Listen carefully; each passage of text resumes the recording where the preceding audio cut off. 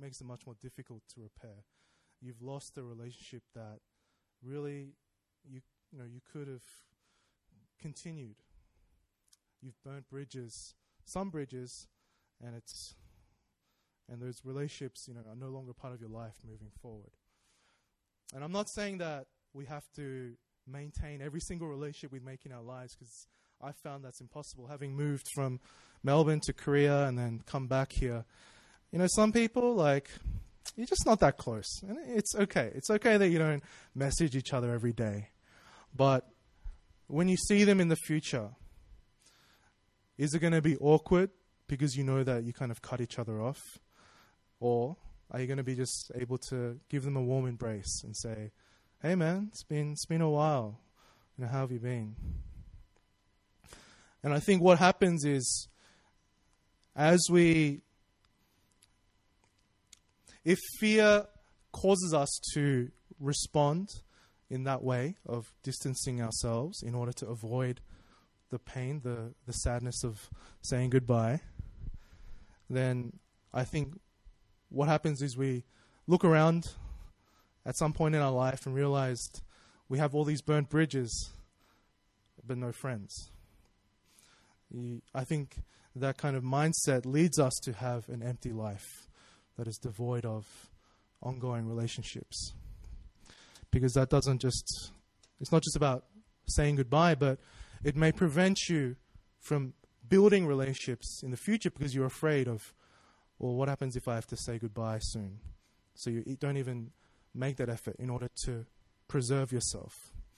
That preservation mindset can lead to emptiness. So you all agree that that's not a good thing, right? We need to learn how to say goodbye in a healthy, proper way. And obviously for our church, our community right now, I think that's a really important thing for us to be thinking about. How are we going to spend these last remaining weeks together? Do we want it just to be like a just disintegration? Or do we want to enjoy it? Enjoy our fellowship to the very end, and then, move forward with happiness. Sadness because we're breaking up, but happiness because there's that I'm leaving with these relationships still intact. I'm not kind of empty now. I haven't lost friends, although I've lost a church community.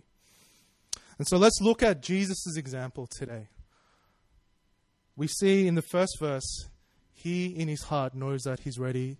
He's preparing himself to say goodbye to his disciples.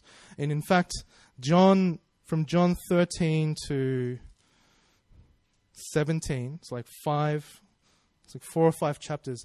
That's all Jesus saying goodbye. It is like the longest goodbye in world history ever recorded.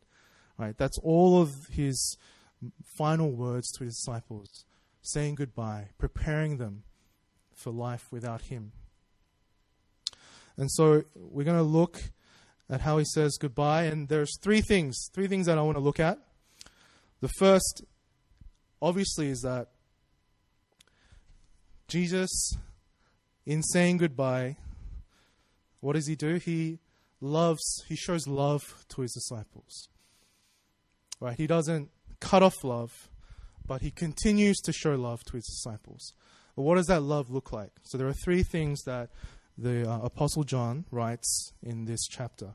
The first is that, verse 1, Jesus, having loved his own, he loves them to the end.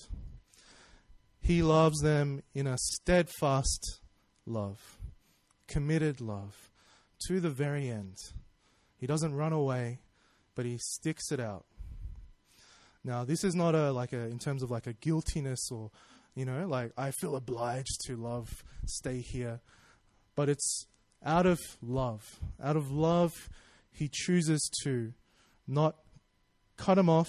It's like, it'll be easier if we just stopped hanging out, It won't hurt as much when I have to say goodbye. He doesn't do that, but he stays with them to the very end. Now, that doesn't mean we have to hang out every single day, etc., etc. But let our commitment be to the end, instead of, it's easier just to, sneak off into the shadows. The second, He loves by serving them. So we're going to come to this later. But I call that selfless love, serving love. The time that he spends with them is not just about him, like him being appreciated.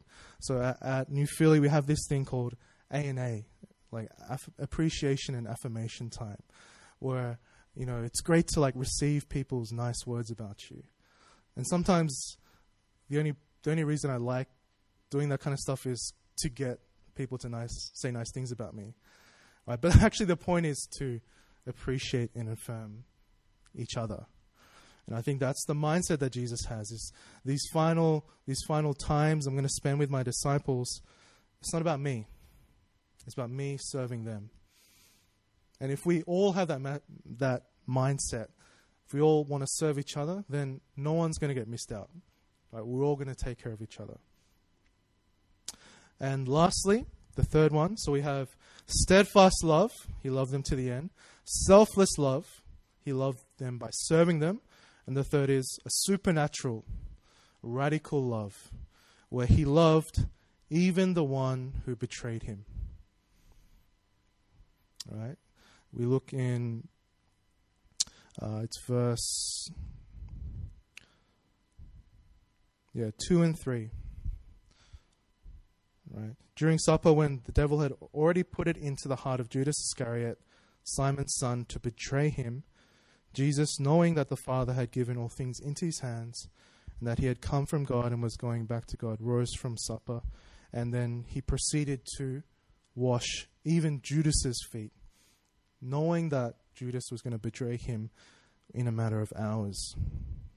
So a supernatural love, a love that is beyond what is rational, beyond what makes sense, right? These people, like some of them, we may not continue to do church together. We may catch up, you know, occasionally for birthdays, things like that. You know, Haley and Joseph are going to go to Canada when, you know, Joseph graduates. So logically, rationally, why should I invest anything in them? They're not going to be here in the future. How does Jesus respond to a similar thing? This is the guy who's going to get me killed. Rationally, I should give him the cold shoulder. Why should I wash his feet? But that's not the love of God. That's not the character of God that Jesus has. And that shouldn't be the character that we have, especially as we face, in normal life we shouldn't be like that, but especially in this specific situation of when you're faced with saying goodbye, it makes even more sense not to. Yet, Jesus shows us that we should. We should show that radical, supernatural love that makes no sense sometimes. All right, so let's look through these 3 points. It's not going to be a long sermon. You know, there was a lot on my heart, a lot to think about this week, and you know, I think you'll get the point, and we'll just keep it simple today. So let's go back to verse 1, and let's read it together. Okay, so when you're ready, let's read verse 1 together. 1, 2, 3. Now, before the feast of the Passover, when Jesus knew that his hour had come to depart out of this world to the Father, having loved his own who were in the world, he loved them to the end. I wonder if you've ever faced that situation of when you knew that, like, for example, if you've moved countries or things like that, you know, you face that situation where you know that things are not going to be the same moving on. And just thinking about our meeting last week, you know, it went really well. I think everyone was sad, but, you know, positive. We felt like this was the best. But then as we progress through these coming weeks, we're going to be faced with this challenge, right? 6 weeks, it seems short in some ways, and it may fly by. When we get to that final Sunday, we look back and it's like, wow, that flew by. But as you actually walk through it, as you live through those remaining months you have left in America or New Zealand or Korea, like as you actually go through that time, sometimes it can seem actually really long. And the temptation can be there. Especially, when it's something that's really sad, like it's a really sad move that you're making. I know that for me, when I moved from Melbourne to Korea the first time, we were at a ministry called ECF with some of the guys here, and when I first made the decision to go, like it was during a prayer meeting, and I literally cried the entire prayer meeting, thinking about like leaving these guys. I had this like little pile of tissues on the pew bench, like piled up, and I think Jenny or someone thought like I had a runny nose or like I had a cold, and so like she kept giving me more tissues. But I looked up at her and I'm like, ugh. She's like, "Whoa, are you okay?" And I think for me, the temptation, because I'd moved many times before, the temptation was, let's just stop catching up. Let's not meet up as much. Let's just make it easier just to move on. But I remember as I was praying, I heard very clearly just a very strong sense from God to like, do not burn bridges. Like these people that you grew up with and did life with, that you love, why would you burn these bridges? Just to save a little bit of momentary sadness and pain, right? That's natural. Of course we're going to go through pain. But it's not worth it. It's not worth saving those extra few days of sadness and losing like potentially lifelong friendships that you have. And I think it's part of it is actually, I think it's like a cultural thing as well, a social thing, where today our society, the point of our life is to minimize pain. It's to have comfort, to have happiness. Right? We want to avoid pain. We want to run away from pain. We want to numb ourselves to pain. But like I said, if you cut off relationships for the purpose of avoiding that, extra pain, that momentary pain that you go through, then what you end up is with just a life full of burnt bridges. No pain, but no nothing. Just an empty, numb life. And I really learned that lesson as I was leaving Melbourne the first time. I think God really helped people reach out to me, helped me to reach out to people. And, I felt like I was able to really maintain strong relationships, even if it wasn't like catching up every single day, when I was in Korea. So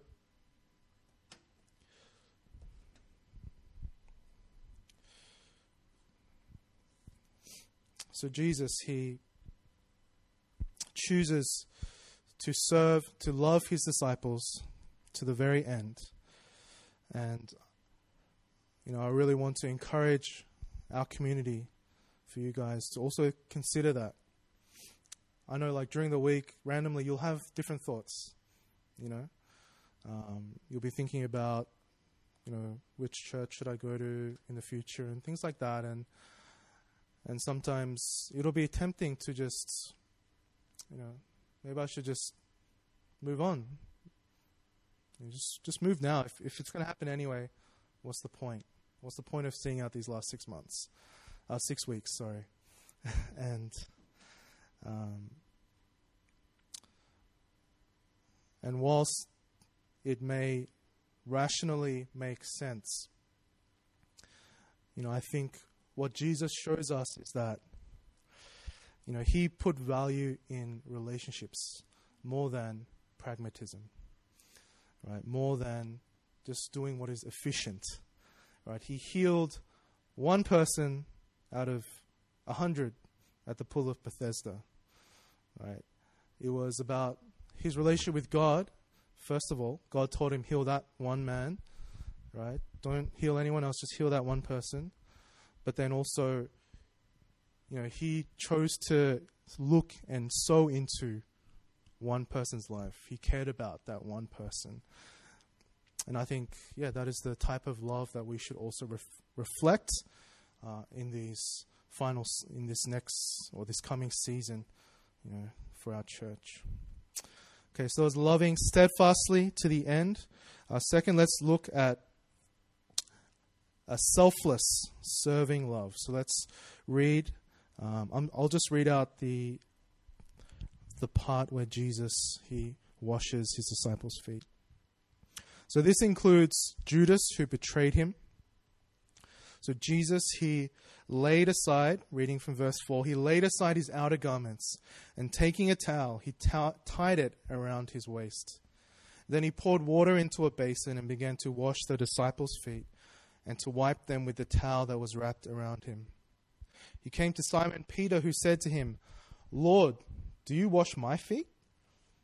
Jesus answered him, "What I am doing you do not understand now, but afterwards you will understand." Peter said to him, "You shall never wash my feet." Jesus answered him, "If I do not wash you, then you have no share with me." And Simon Peter said to him, "Lord, they're not my feet only, but also my hands and my head."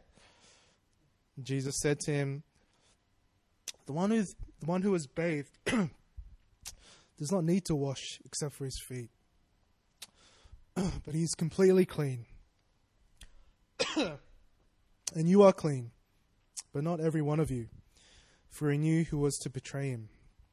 That was why he said, "Not all of you are clean."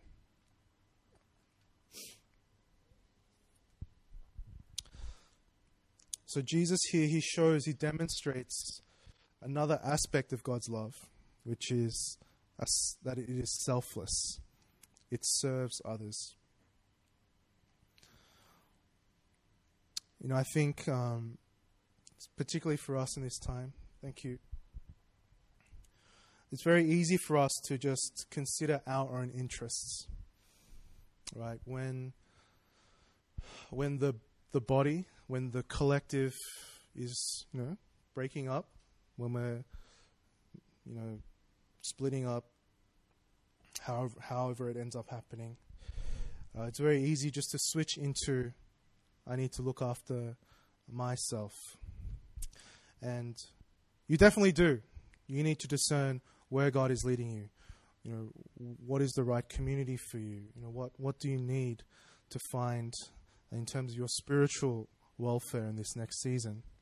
But in terms of how we relate to one another in this community for the remaining weeks, I would suggest that what Jesus shows is that even though he's preparing to say goodbye, he continues to serve his disciples, right? The people who are meant to serve him in that culture, he chooses to show them love by serving them.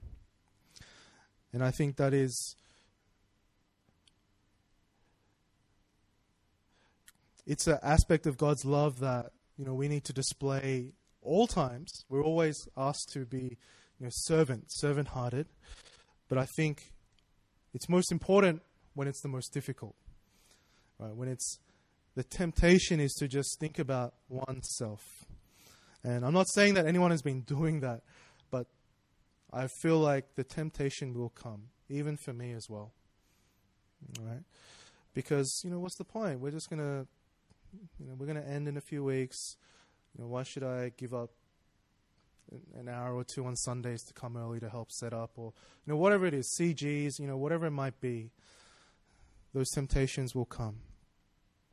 But Jesus, I think, shows us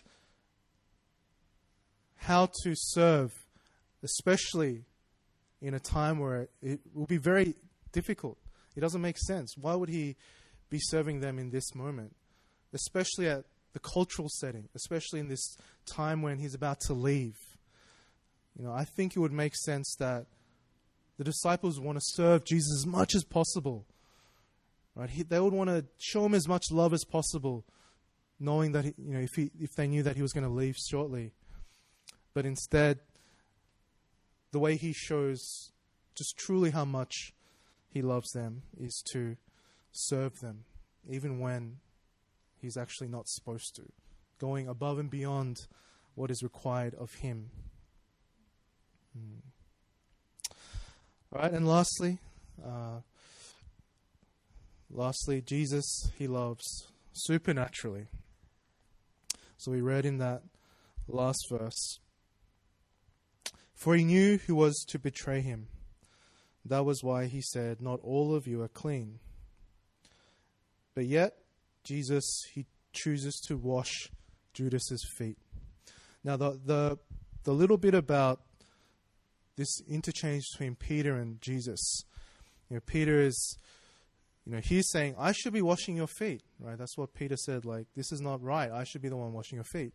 Then Jesus says, well, if you don't let me wash your feet, then you don't understand. You don't understand what I'm about. And then, so Peter goes, well, in that case, wash my entire body. Right? He's about to take his clothes off. But he's like, whoa. No, Jesus is like, no, Peter. I don't need to wash your whole body, just your feet. Because those who know Jesus, they have been washed clean by his blood. You are always clean in the eyes of God. But what are our feet? The soles of our feet. The soles of our feet are the things that come into contact with the ground, with the dirt in life. So that is the aspect of needing to have daily repentance, confession and repentance. So Jesus is washing their feet. The symbolic aspect of the washing is that we need to come before Jesus daily, confess and repent of the dirt that gets on our feet. All right, so that's what the whole point was. And if you think about it, he washed Judas's feet. He knew what Judas was about to do, yet he still washed Judas's feet. Now, we love each other in this church, and I'm sure you guys at your churches. We say we love each other, but it doesn't mean like you're best friends with everyone. That doesn't mean like you're 100% cool with everyone. Or they're just, some people, they're just not as close to you. But I wonder, again, the temptation. These people I'm not as close to. I don't think we're necessarily going to hang out a lot in the future. I feel like the temptation will be, well, I guess, just start to care less about them. I don't need to go out of my way to help them. If I see that they need help, someone else can help them.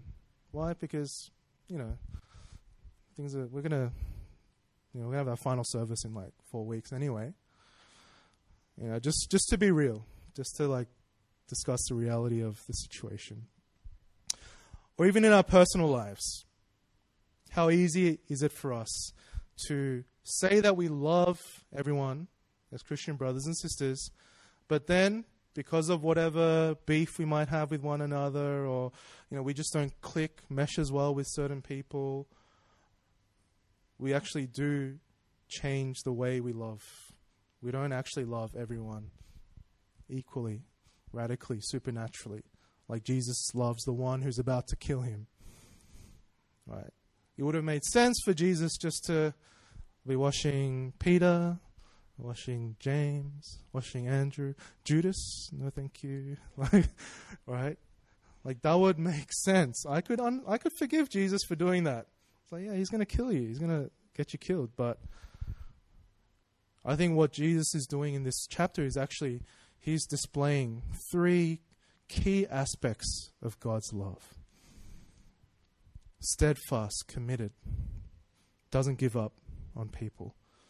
Selfless, serving, and a supernatural, radical love that loves your enemies, that loves those who persecute you, that loves people who are different to you, the other. All right? Even in church, I think the great thing about church is that there are people from random parts of life that you would never hang out with if it wasn't for church. Maybe if you played like soccer or something together with them. Like, I think church is one of the few places in society today where it brings us into contact with people from completely different parts of life. And it allows us to show a love that is not based on similarities. It's easy to love someone who's the same as you. But how radical, how supernatural it is to love someone who is different to you. And on top of that, love someone who you may not have a continued close fellowship with in the future, but you still choose to love them. You still choose to show them a radical, serving, committed love.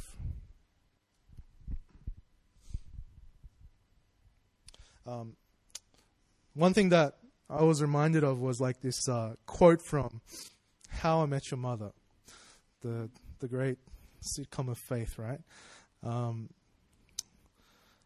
he talked about, I think he was, the main character, Ted, was dating this girl, and then she's going to move to Germany or something. Some of you might remember. And they're like, she wanted to just kind of, okay, I guess that's it. I'm leaving for Germany in 2 days. Bye. I don't want to see you again.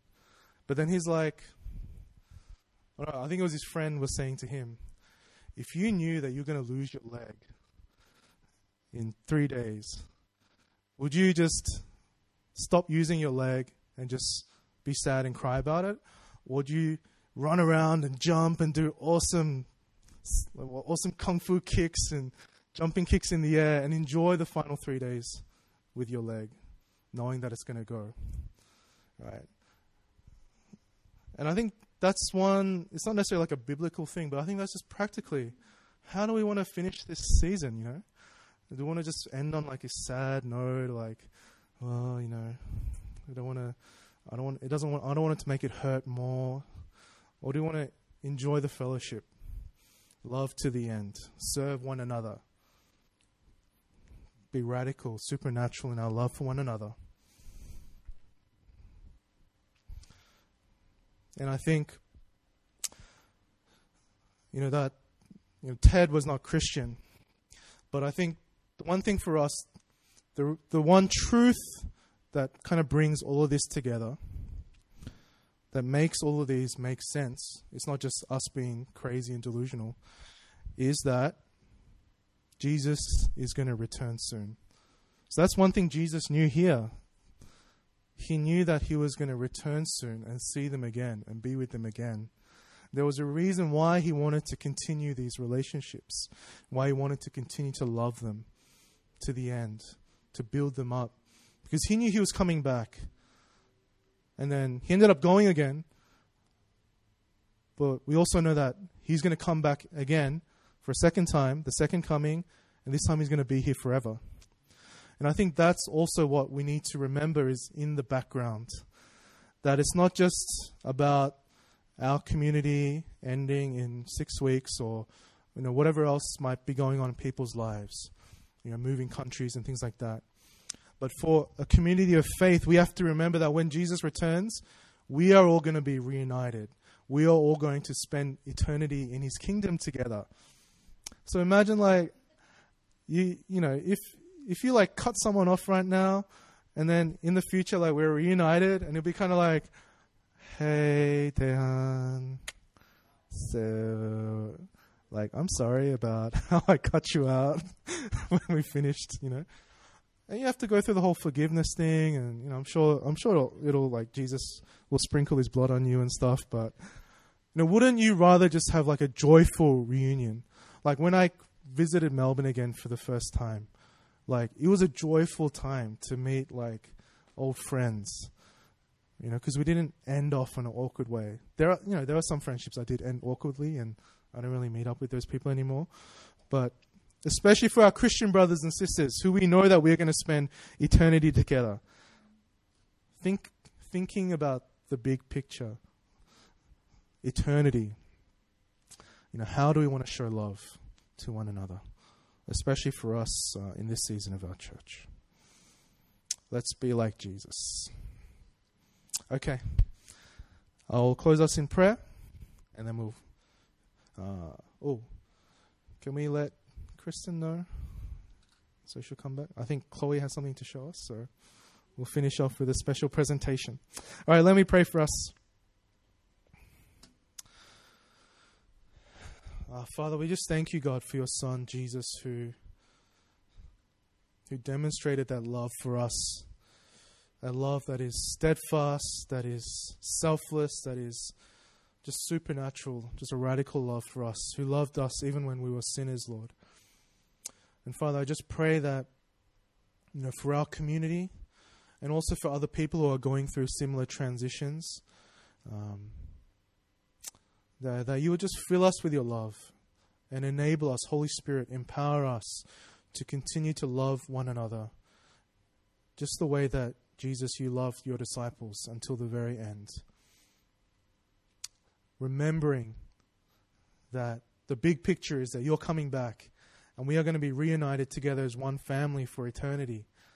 And so how do we really want to, spend that time? How do we want to feel when we see one another, at your return, God? I pray that we would all choose to love like you loved, and that it will be a time of just joy and celebration and not like confession and repentance and forgiveness, God. Father, we just pray for just our community, for our brothers and sisters who are not here. Father, may you help them also to not be led by fear, but to be filled by your love, and that we can really just celebrate and enjoy what you have been doing here in Melbourne especially, God. Father, we just thank you and pray all this in Jesus' name. Amen.